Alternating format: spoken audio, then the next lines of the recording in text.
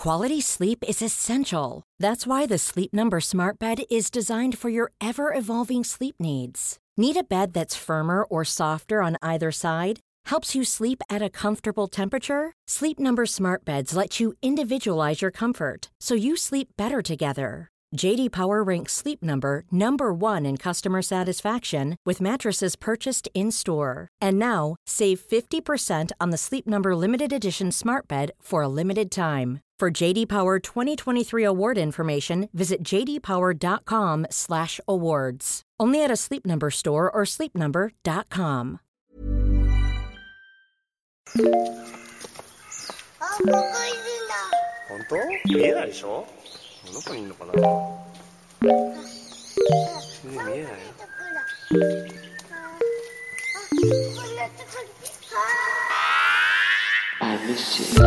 What's good, Internet? It's Austin Walker, the editor-in-chief of Vice Gaming.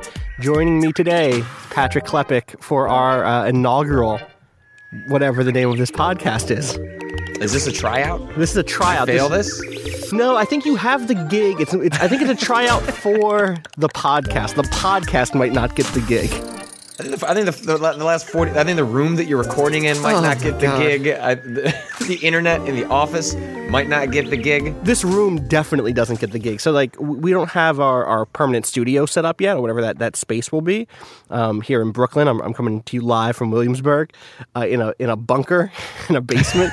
I'm in. So the way the Vice offices work, like the first floor is where editorial is, and the basement is where like all the HBO and Viceland stuff is. Like Spike Jones has an office within like a minute walking from here. It's really bizarre. He does. I walked past it. I brazenly suggested that it must have just been ceremonial, just one of those things that you put in one of these offices, and they were like, "Oh no, Spike comes in. You'll probably see him if you're here more often." He has a dog. He just brings his dog with him. It's a cute dog. He had it like on the desk they did this big State of the Union recently where they're just like, oh, what's going on with Vice? What's going on with everything? And he brought his dog to that, and it's like a live stream to everyone in all of the offices. And the dog like walked on the desk and hit a button and stopped one of their video like presentations. It was really good. It was really human. Anyway, so I'm in like a VO room. Like normally you would come down here to do VO for a video feature or something. But like there's just a cabinet that my mic is on. My computer is on a chair. It's hot in here. It's not really ventilated. It's a mess. If you feel like, as though Austin is losing his mind as the podcast progresses, you have an explanation for the.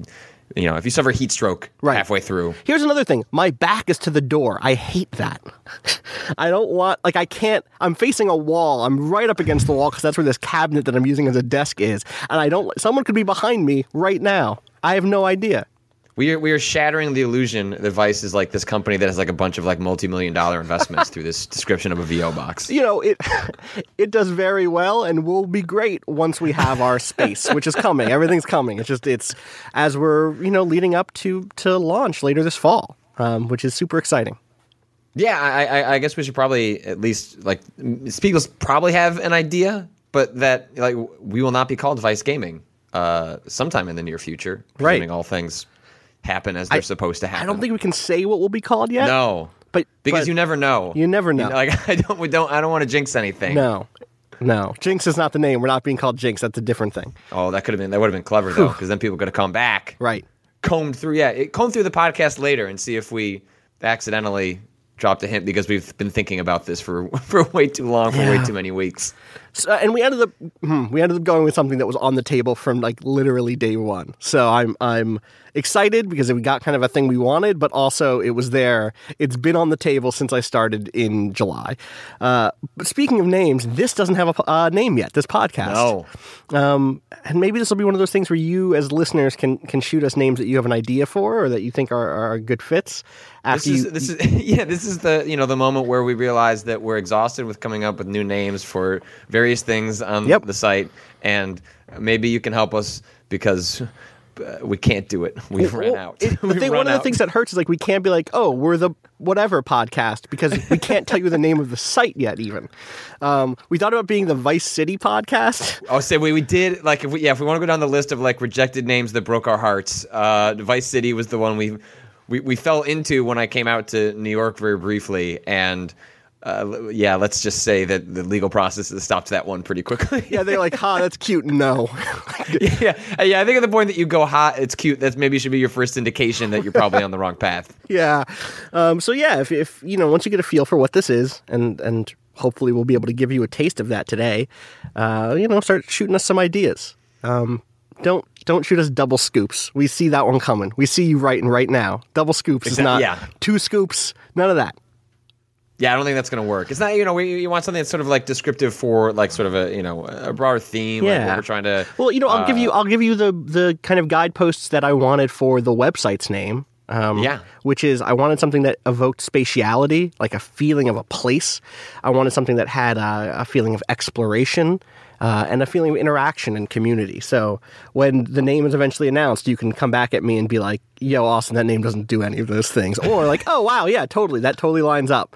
Look, weeks later, when you've gone down a thesaurus hole for 3 weeks, sometimes you convince yourself that something fits your original goals and you live with it. It's called settling. That's what you do in life. There was also a letter I really wanted to be at the start of this word, and I looked at every word that had that letter at the start of it twice. I looked literally at an entire dictionary from top to bottom of that letter and like listed all of the words I liked. It starting a website's like a whole thing. Like, this sounds tiny and minor and easy, but like by week 3 of doing this, for an hour a day, while in the middle of doing other things that are on paper like feel more important. Like, figuring out budgets is more important. Figuring out editorial strategy feels in your heart like, oh, that's real work. But like, figuring out a name is like figuring out an entire identity for your site and for your publication. So it weighs on you as much as making sure that the freelancer content is good. Like, it's a big deal, and that's a weird thing to realize. Well, and it's also, it's not as simple as just finding something you like. I think if it was that, then the process would have ended a long time ago. It's realizing, when you work for, like, it's the difference between, it's not, huge, Giant Bomb, I'm certainly ran into some things, I'm sure, yes. Like, the sort of legal paperwork that you run into. But, Vice is like a big chain of command with a lot of people that are trying to help us succeed, and they've certainly succeeded, so you want to heed their advice, and that's part of the reason we're excited to work here. But that also introduces lots of bumps along the way of, well, I'm into this, but that person is into this, and then, you're trying to feel your way to something that maintains the identity of everyone along the way, which is sort of, how compromise works, but it takes a long time to get there. Well, like, this reminds me a lot, actually, of the process of just editing, actually, right?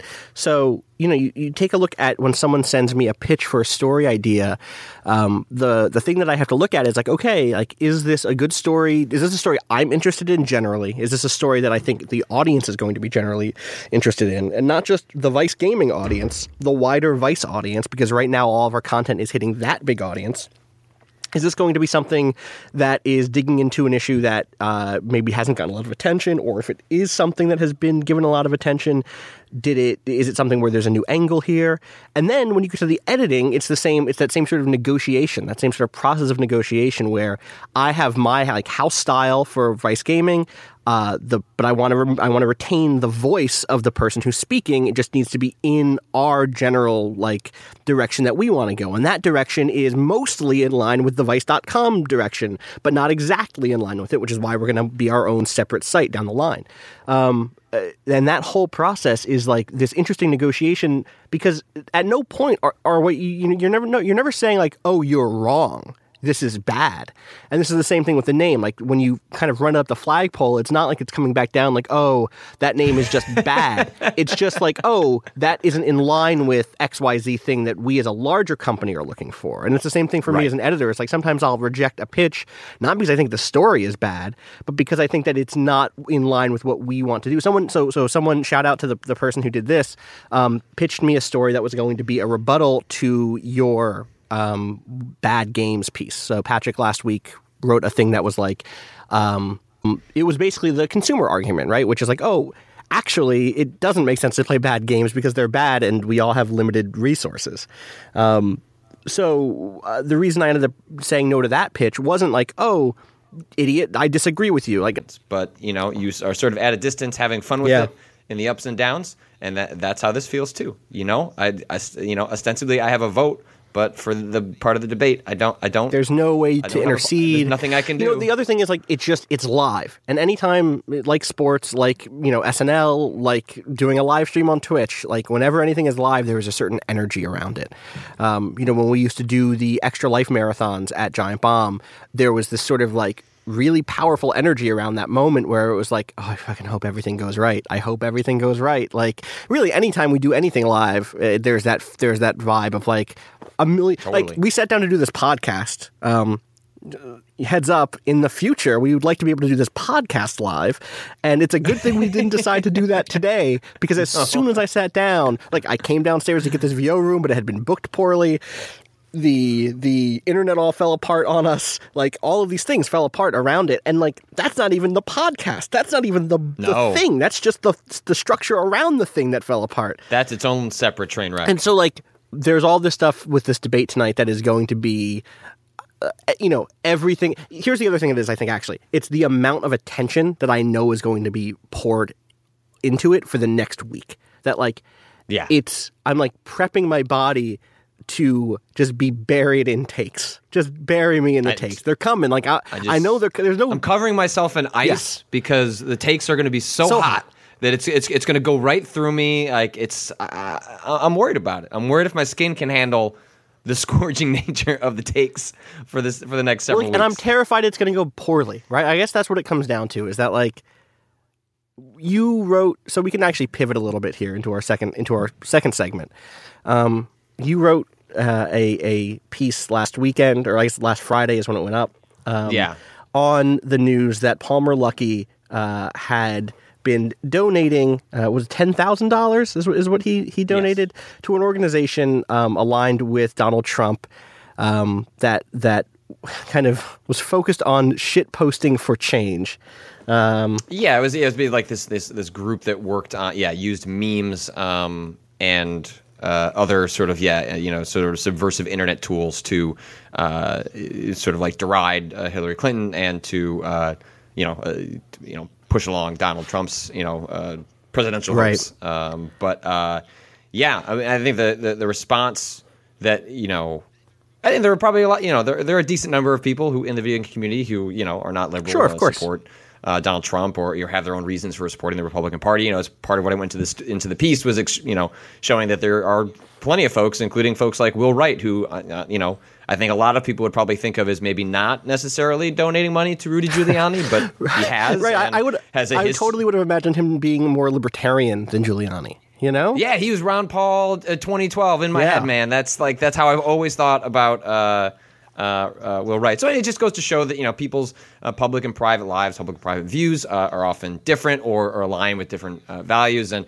I think what rubbed people the wrong way about what Palmer Luckey did was the fact that it was done in secret, right? So when you back a campaign, when you express public support, there's sort of a trail for that. There's sort of a way of tracking what's happening, and in the certainly in the last 20 years, and definitely in the post-Citizen United era, there's an increasing anxiety over the ability for people of a rich persuasion to use dark money to hide the way that they influence the election. And politics in general, the state of things in general. Absolutely, right? Yeah. Like, this is not just on the presidential level. Like, in fact, if it often happens much more often on sort of like the local and state level where people are not really looking. But anyway, it's when you combine an extremely divisive candidate like Donald Trump, and whatever, I'll grant that also Hillary Clinton as well, but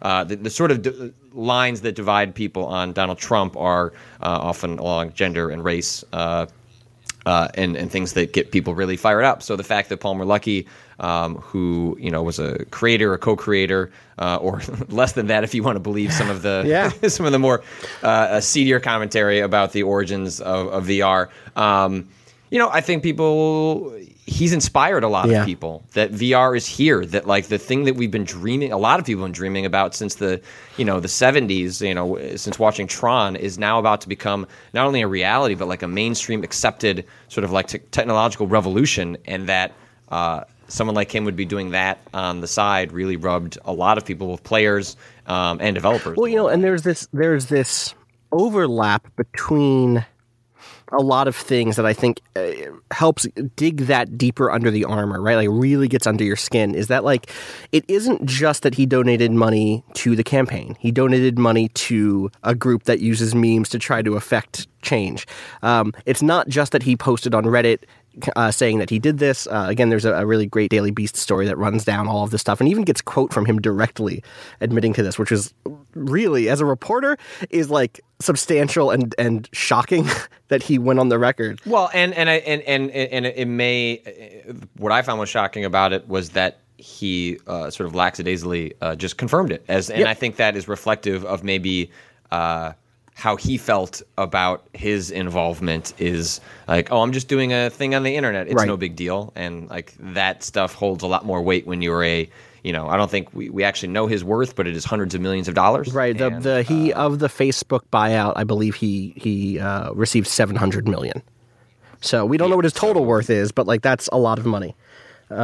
Yes. Well, and so there's also just this like, there is in this strategy and in the politics here, like a sort of disregard for the. I want to make sure I phrase this right because I'm not trying to like this isn't a personal attack here, but in the politics that he's presented here, there is a disregard for people who can be affected by big moneyed interests, while at the same time he's released a product this year that is like a hyper luxury item for people who can barely, who for people who can afford $800 machines, right, or $2,000 computers, and has gone on the record to talk about how VR is supposed to be this great big change for the future. It's supposed to make people's lives. I mean, he's specifically even said that it's supposed to make like, oh, of course, people in the developing world will love VR because they'll want to escape reality. And like, fuck, dude. Or you have VR being used for ways of trying to help people combat phobias or folks that have post-traumatic stress disorder. So like they're like you have that on this side, and the dichotomy of that is a $700 million corporate executive subversively using internet tactics that are associated with the disgusting alt-right movement that are primarily targeting, memes that go after like marginalized folks. Like it's an extremely uncomfortable look when you start following. And then there's this from the rhetoric. And then there's this convergence too of the politics where he is the libertarian dream, right? He is in a sense, he represents the thing that people want to say. That people in those groups especially want to say is the American dream. It's like, oh, he was like a young upstart boy genius. Like he came in from the outside. He disrupted this space. He kicked off this giant, economic revolution in the space of VR, and he did it by himself. And then when you read the things that are like, and again, we can't validate the claims that are out there, and to kind of briefly summarize these claims, it's things like that. Palmer had to go to Valve and kind of borrow some of their technology to address things like the kind of like seasickness, disassociative stuff that was happening with early builds of the Oculus Rift. We can't substantiate that, but that claim is out there. And in general, we know that lots of people built the Oculus Rift, right? Like lots of people work on any piece of technology. And that is one of those things that actually runs head first into this myth of these garage-based single like young boy genius inventor myth that is so intrinsic to selling that dream, selling the dream of anyone can do anything if they try hard enough. And because of that, we should cut taxes. We should, not worry about having a social safety net. We should really just encourage, kind of judge individuals instead of judging systems and structures. Like all of that stuff is caught up in this dude. And so I think there's a lot of baggage that is being addressed and is being maybe not even directly addressed, but like is caught up in the emotional response here. Like here is this dude who is supposed to represent the fact that anyone can make it in America. And also he is like aligned with the dude who wants to make sure only certain folks can make it in America. And that is a really stark realization to see those two forces are actually aligned.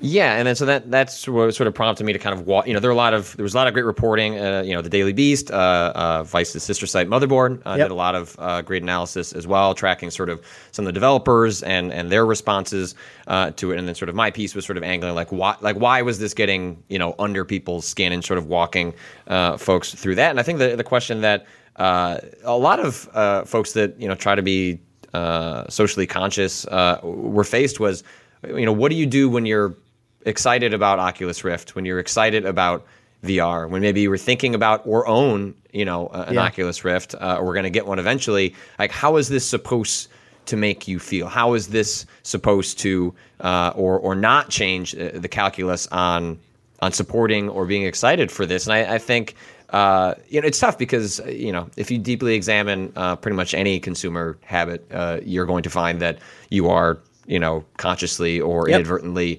supporting awful things. That is sort of part of the nature of the world, that you sort of have to, you find some things that you can control and other things that you just have to live with. And that, I think that's what's made a lot of people uncomfortable, is how do you reconcile being tremendously excited about VR while also realizing that while he already may be mega rich, like, is it inappropriate for you to support his ability to become even more rich off of your interest in the technology that he was a part of, but also, again, was only a part of. Like, hundreds, thousands of people were part of the Oculus Rift consumer version that shipped this year. He did not toil in a room by himself doing that. It is that was a lot of people with a lot of hard work whose image is blemished by his actions. And I think that's a really complicated question to kind of work. Totally. And it's one of those things where I think we'd be wise to be generous with the response here and the way people respond. Like, the response to this shouldn't be a litmus test for whether or not you're a good person. There was a really good tweet by Felix Kramer, who is kind of a God, they're like a video game industry fixer. Is kind of they're like the Harvey Keitel's character, the Wolf in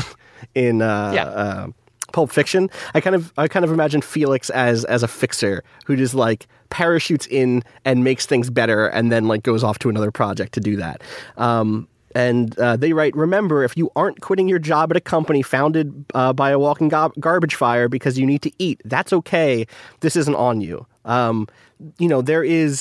People need to feed their families, people need to pay their bills, and people need to be able to do a real and thoughtful calculus, which is, how do I make sure that my ethical views on the world, my political views, are things that I can pursue while at the same time, like, making sure my family doesn't starve? And that's I went through that myself fairly recently. In the last 18 months of my life. I worked for what was it? Gizmodo Media now, I think is what they renamed Gawker Media to. But I mean, that was absolutely a case where I took a job in which I reconciled my feelings with what Gawker Media had sometimes chosen to do as an organization by trying to do good work that reflected what I wanted to put out into the world, and realizing that, I was, my wife was pregnant. I was planning to buy a house. I had to buy a new car. Like, I had things I had to do. And at the end of the day, I have to support my family. That's, the number one Which doesn't priority. mean that you're like going to be a hitman, right? Like, there again is a calculus that happens here. and ideally what you're doing is taking, you're making changes where you can, right? So here's like a behind the scenes thing. Is like, when I took this job, I got emailed a bunch of times from people who said, like, hey, Austin, I have this problem with Vice. Hey, Austin, I have that problem with Vice. Hey, Austin, I'm surprised you'd go to Vice. Like, here are a handful of things that I deeply disagree with that they've done over the years. And my response to that was always like, all right, well, like, first of all, understand that when I'm at Giant Bomb, like, I was at CBS, which is this massive company where my presence will never be felt. Like, I don't care how good my review of Homefront: The Revolution is. Nothing I write is ever going to make it so that Les Moonves doesn't say he's happy that Donald Trump is getting support because it's good for ratings. Like, that's never going to change. Yeah. Whereas here at Vice, like, I'm in a position now where my voice is in a lot of interesting meetings where lots of people are, and I can help change the culture here, and I can help push it in directions that I'm really excited about. And I see other people doing that too. Like even in the couple of months I've been here, there have been really great steps taken by people at Vice to address things that when I came in, I thought might have been problems, you know?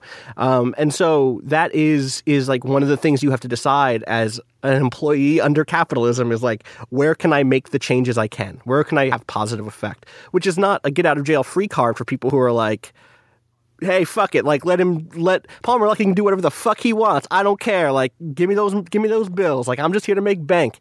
And like, okay, well, maybe be a little more thoughtful than that. But there is a spectrum of responses here that I think are totally legitimate. And while I totally am, while I totally support the developers like Polytron and Kokoromi who have said like, oh, Super Hypercube isn't going to come to the Oculus Rift now. I'm not judging developers who are like, well, we took out $200,000 in loans to make an Oculus Rift game. We need to pay that money back. Like, I get that also.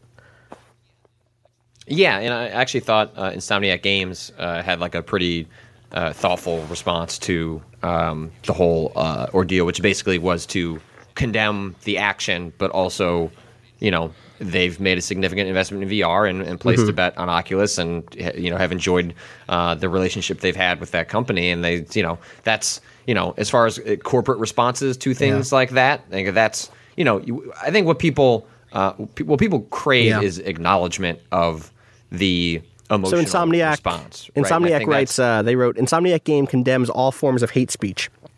While everyone has a right to express his or her political opinion, the behavior and sentiments reported do not reflect the values of our company. We are also confident that this behavior and sentiment does not reflect the values of the many Oculus employees that we work with on a daily basis, which is like, it's just words, but those are some pretty good words, Yeah, because like it throws shade while also sort of doing exactly what we were talking about. Was like it's giving cover to the folks that the engineer that is out there working that cannot talk publicly without losing their job, but privately feels disgust over what's happening. Like it tries to shine a light in that direction to say like, hey, like this is more complicated than Oculus supports Donald Trump, right? Like that's not the story. That's the feeling you can get that feeling from the headlines and the reaction. But that is not necessarily, Palmer Luckey does not speak for all the people who work under him or along. Well, I mean, that even goes back to stuff that we've been talking about on and off all year with things like the Deus Ex Mankind Divided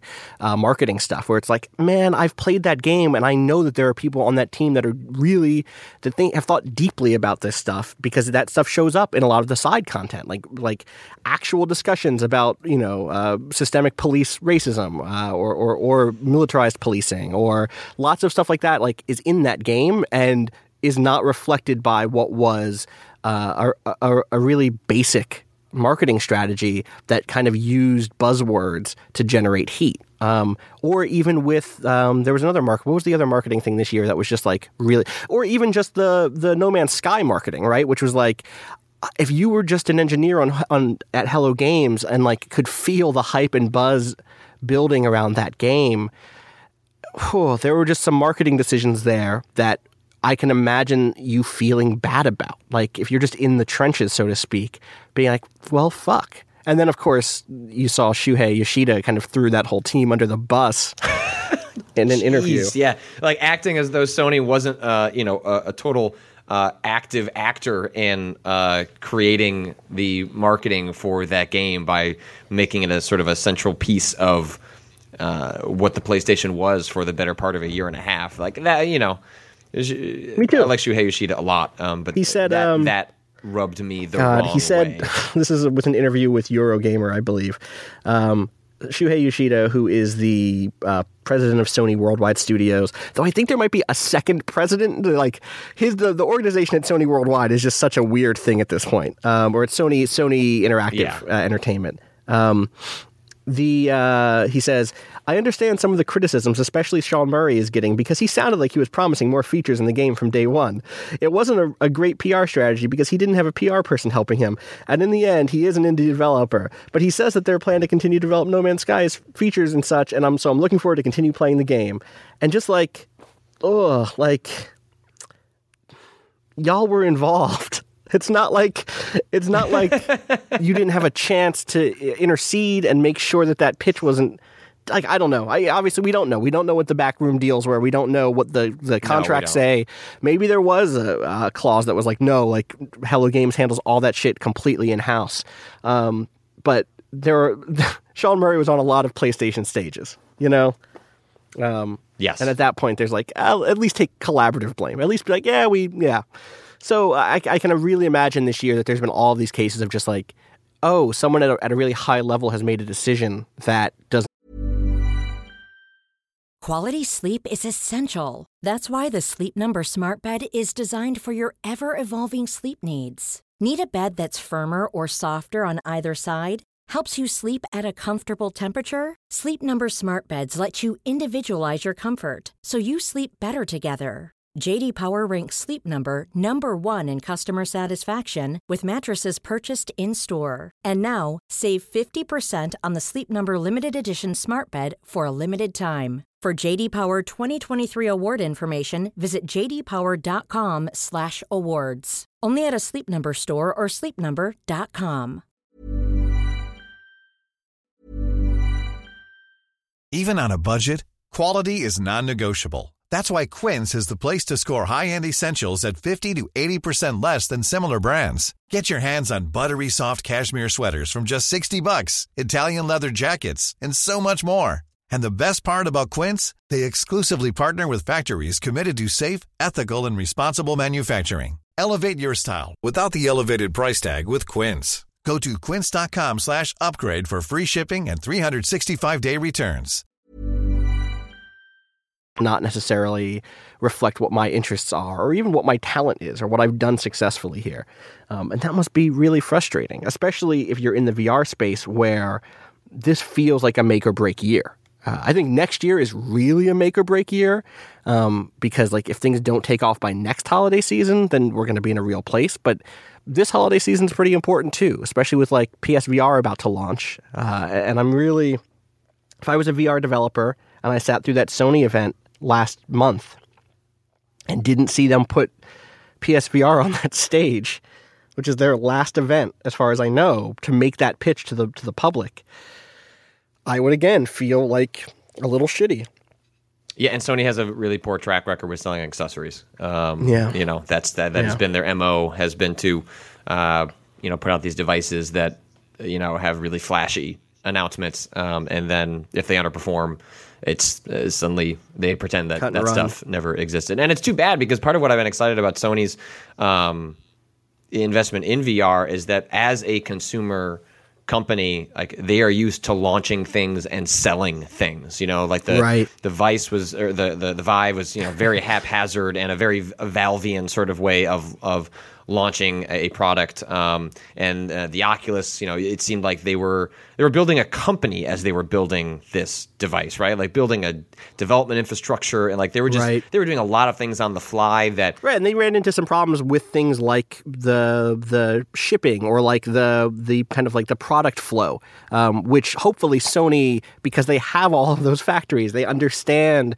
what the flow should be from factory to shipment to retail. Like they're in a better place to address all of that stuff. Yeah, it just scares me because I've been a huge proponent of VR for years. I've been excited for this moment, and it just I don't want to kind of eggs before they hatch, but it makes me nervous because it's really easy for it to all go wrong. And I think the one thing I will say is that in some ways VR already won because the biggest obstacle to being able to enjoy VR the way we are about to now, even if everything just shut down in early 2017, now for $800 or less, depending on the kind of sliding scale of what kind of device you want to buy, you can buy consumer grade excellent VR that you can plug into a PlayStation 4 or your PC, and that just didn't exist a couple of years ago because people weren't putting in the investment to make that something that it's still a luxury item, but it is within reach for the average person that considers this technology and games a hobby. And so even they can start putting money aside at least, right? Yeah. Like when you get back when Sony announced the price of the VR, or of the PlayStation VR, if you had a PS4 already, you could immediately start. I'm going to start my VR fund. Every month I'm going to put away $50, and by the time it launches, I should be good to go, And regardless of what happens with PlayStation, VR will continue to be a thing on PC. I think what's at stake going forward is what I think a lot of people would love to see out of VR are, studios investing big money into, VR sort of experiments, and little small games are definitely awesome, amazing. It's it's the fuel of any new technology. But I love playing experiences that clearly tens of millions of dollars and thousands of hours were put into to give me sort of like the best in class, ambitious, amazing looking artists slaving over all this. Like that's what I want out of VR too. And I think that's what's in danger of slipping away, is if it's not mainstream, a way that companies can reliably make money. That stuff's that's just not going to happen, or it's going to be only fueled by Sony themselves, wanting to put in the money. And that's the reports I have heard from developers I've talked to for the better part of a year, is that companies like Sony aren't investing a whole lot, like less than you would think, in funding games for VR for what seems like a fairly big part of the company's initiatives for the next 12 months at least, or at least certainly leading up to it seems VR and PS4 Pro are sort of like the pivot points to whatever the PS5 is, whether that's next year or 2 years from now. And lots of developers I've talked to have rolled their eyes at the amount of money that Sony is offering to create VR experiences, which explain why you see something like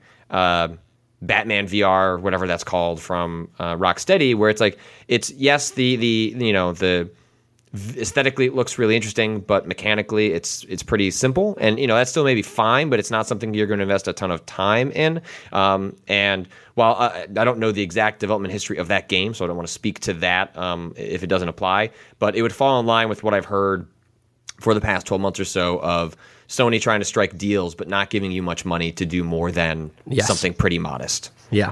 And so, I mean, the thing, I kind of have two thoughts here, which is one, I really hope the PSVR does well, because I actually think in terms of feel, it is the headset that fits me the best, and that I think it's a really high quality, and the process of putting it on is beautiful. When you have done the worst experience, which is the Vive, and then you go to the PlayStation VR, you're like, oh right, this is a company that understands ergonomics. Here's the most celebrationist thing you'll ever hear me say. Putting that thing on is like putting on the Iron Man suit. It clicks and clunks, and then you have an adjuster that you just squeeze in the right way, and it has been built.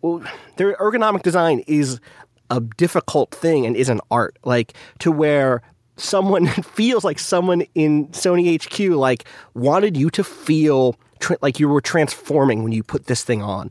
I just had my first experience with it recently at PAX. I got to play Rez Infinite, which is the new 4K update to Rez, and also has a VR mode, and it also has this thing called Area X, which, again, I'm a VR. If you're a VR optimist, I'm a VR pessimist, or at least a VR skeptic, which is to say that most of the VR experiences I've had have been okay, cool.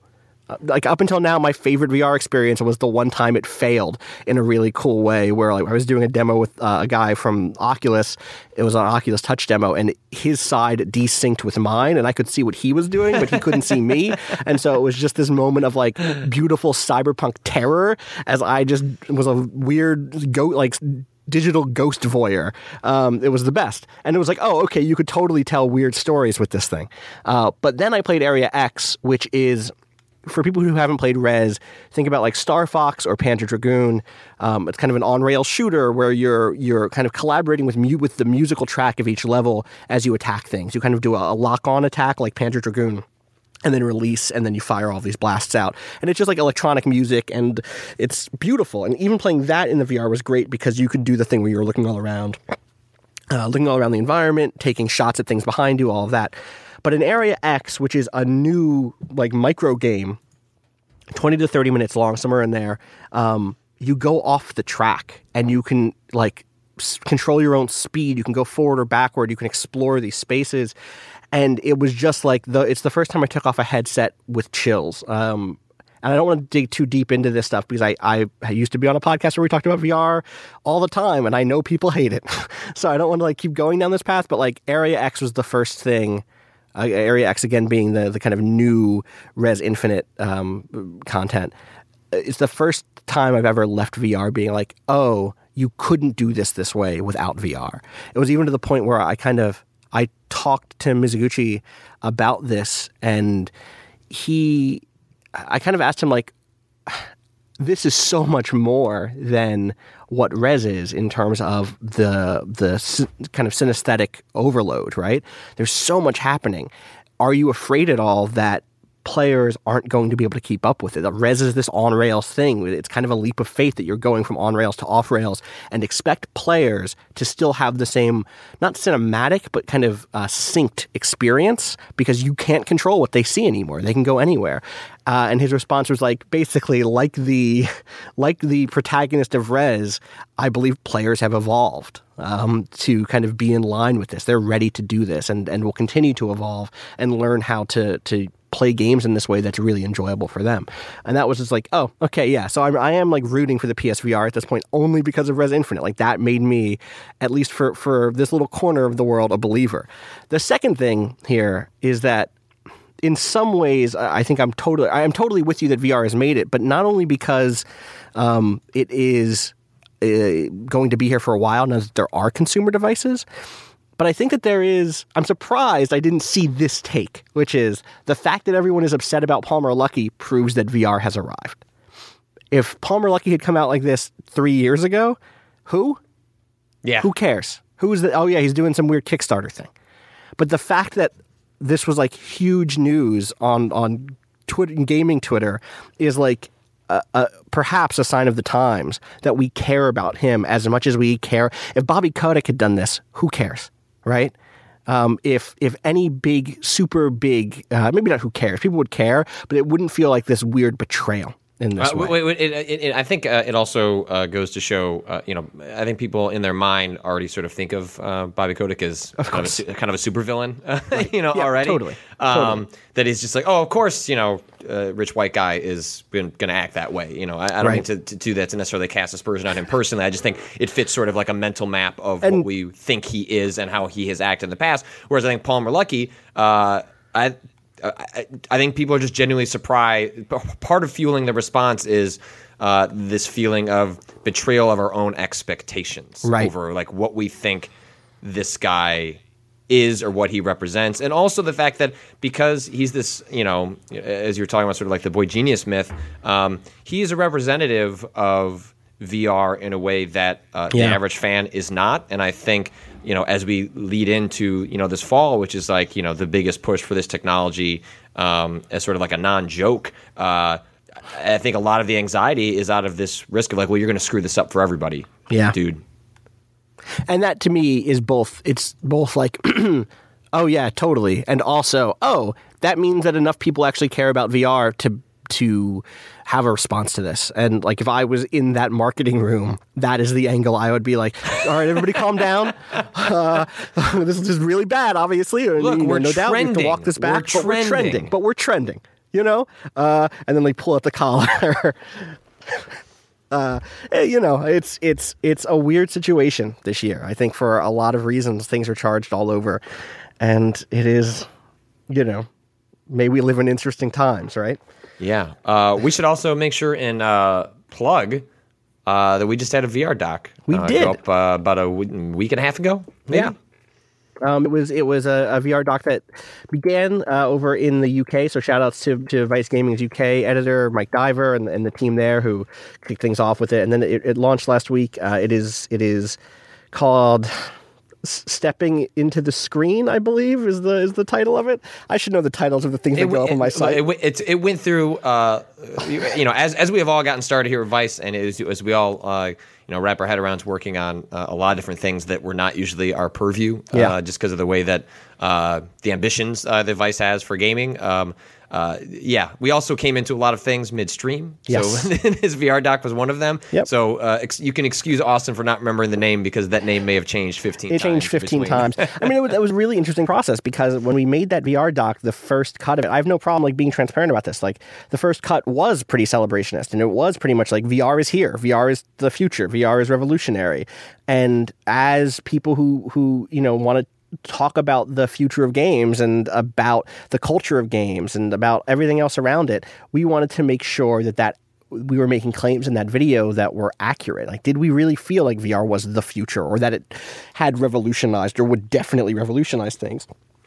And after like some critical thought, I think we took a step back and said like, no, we are hoping that it might do those things, but in reality, there are all these unanswered questions. How do developers deal with the fact that for some people, VR has a disassociative reaction, or that it gives them seasickness, or that it is expensive, or that it, all these other questions. How do they design games knowing that the physical response to a jump scare for VR is not the same as the physical response to a jump scare on a TV? And so we kind of shifted in that direction. We talked to a medical expert. We did all of this stuff to like kind of make it a little more ambivalent, not negative. Like it's still, we still talk about a lot of what VR does really well, and critical, but critical, exactly critical in the way that you and I often mean critical, which just means like thoughtful and trying to check ourselves, reflective, and so definitely go check that out. That's on vice.com/gaming, where you can find all of the stuff that we do right now. By the end of the fall, though, let me tell you, it's going to be a new site.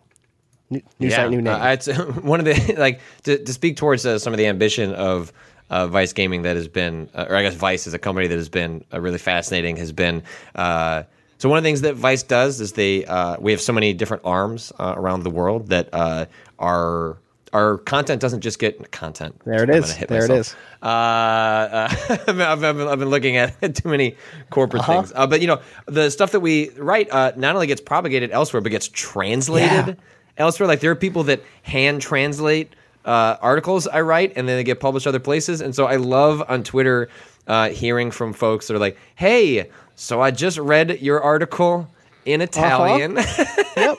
And it's like I've never had something like that before. It's super cool, and it's kind of wild to think, because I don't, I'm certainly was not thinking of the articles I write for an Italian audience. I don't know if I would do anything different if I was, but it's kind of amazing when folks have reached out and given me links to that stuff, and then I see like other comments happening that I cannot read or being machine translated by Google Translate. It's like, wow, like there are conversations happening about the things I've said somewhere that I never intended or had even thought of. Which is amazing, which is really fantastic. And like it is really cool to come in one morning and be like, "Oh, what's our top story? Oh man, Brazil is eating this up." Like, cool, awesome. Like that's rad. And it's really nice to be part of a company that's doing all of that.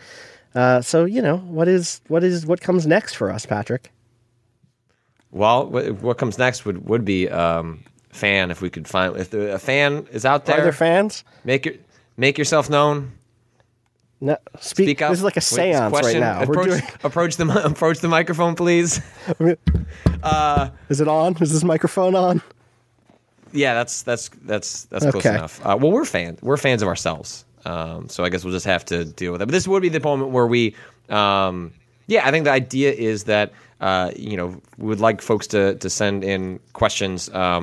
And we will try and pick one that I think like would prompt a 10 to 15 minute discussion, as opposed to sort of like running down 10, 15 emails and kind of just sniping through those. I think the idea is like we want to try and have sort of like meaty, interesting discussions in each parts of the podcast. So I guess we would ask people to start thinking of that, because the goal. Don't hold us to this yet, because we're still figuring everything out, and Austin gets pulled into a million meetings as we lead up into the launch of the website. But the hope is that we're going to do this Mondays and Fridays, sort of aping the format for Bomb in the AM that I did with Alex Navarro back over at giant bomb, so that we can kind of like kick off your week and end your week with sort of like 45-minute, hour long podcast. And the goal, we need to work through some internet issues on Austin's side, but the goal is that. So again, don't hold us to it. But the goal, maybe it's possible this will get delayed till when we have a studio and we have a little more control over things. But the hope is that we can do this live in the same way I did that with Alex, so that we could also take questions from people. You can have a conversation while the podcast is happening. So that is kind of the goal, but again, to be determined. To be determined. Here's one. This one comes in from CMASEKAR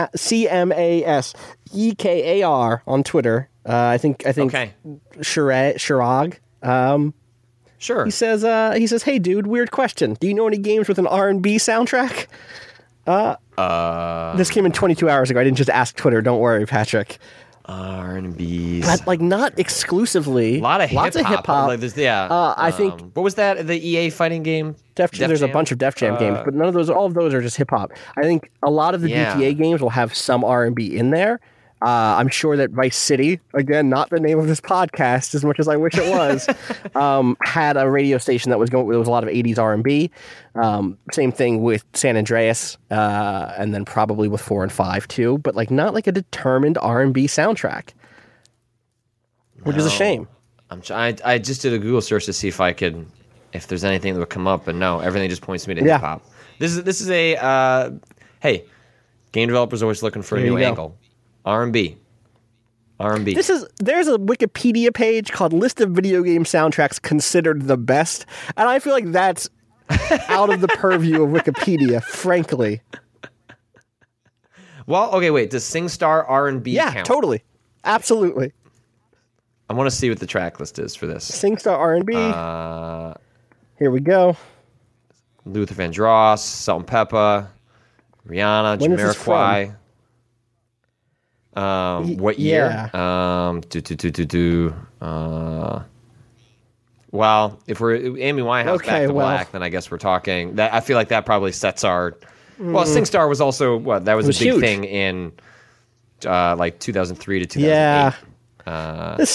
Like PS2 era and PS3 era. Some bootylicious. That's not that great. I'm not sure this. Summertime is on this list. I don't know if that's R&B. I think that's hip hop. I think it might be R&B. Oh, okay. Yes, gotcha. God, yeah. So hey, do that if you're a developer. Give me that game with a hot R&B jam. But I guess I don't know. Is that the end of the? I think that's normally we'll have a question that's a little more like something we could chew on. But I reached out to Twitter. I was like, there has to be someone who has said @Austin_Walker question in the last 24 hours.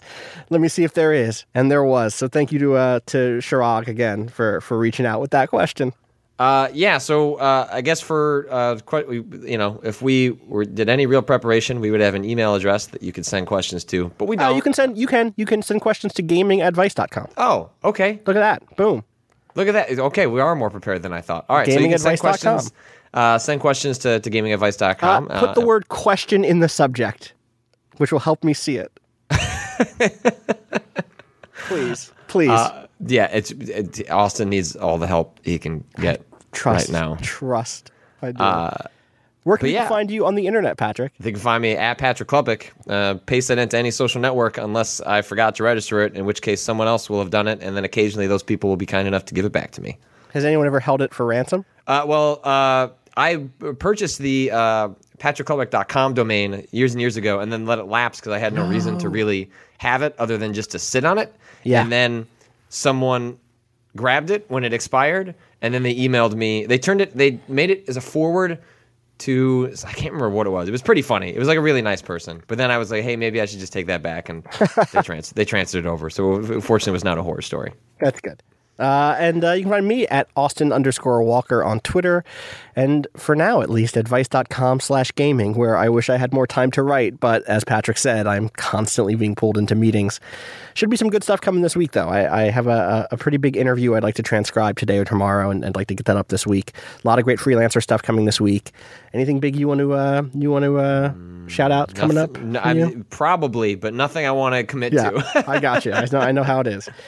Oh, and thanks to Bo N for letting us use his track Miss You from the EP Pale Machine, our podcast theme. So, all right, tune back in on Friday when, we'll try to do another one of these and we can talk about whatever happened this week. I think we got to figure out a sign out. How do you sign out of podcasts, Patrick? Goodbye. That's just not, that's like not. And then what we do is music comes in. Yeah. We just imagine this music coming in. Now. Our voices are okay. We're fading. We're fading? We're fading. And now we're gone.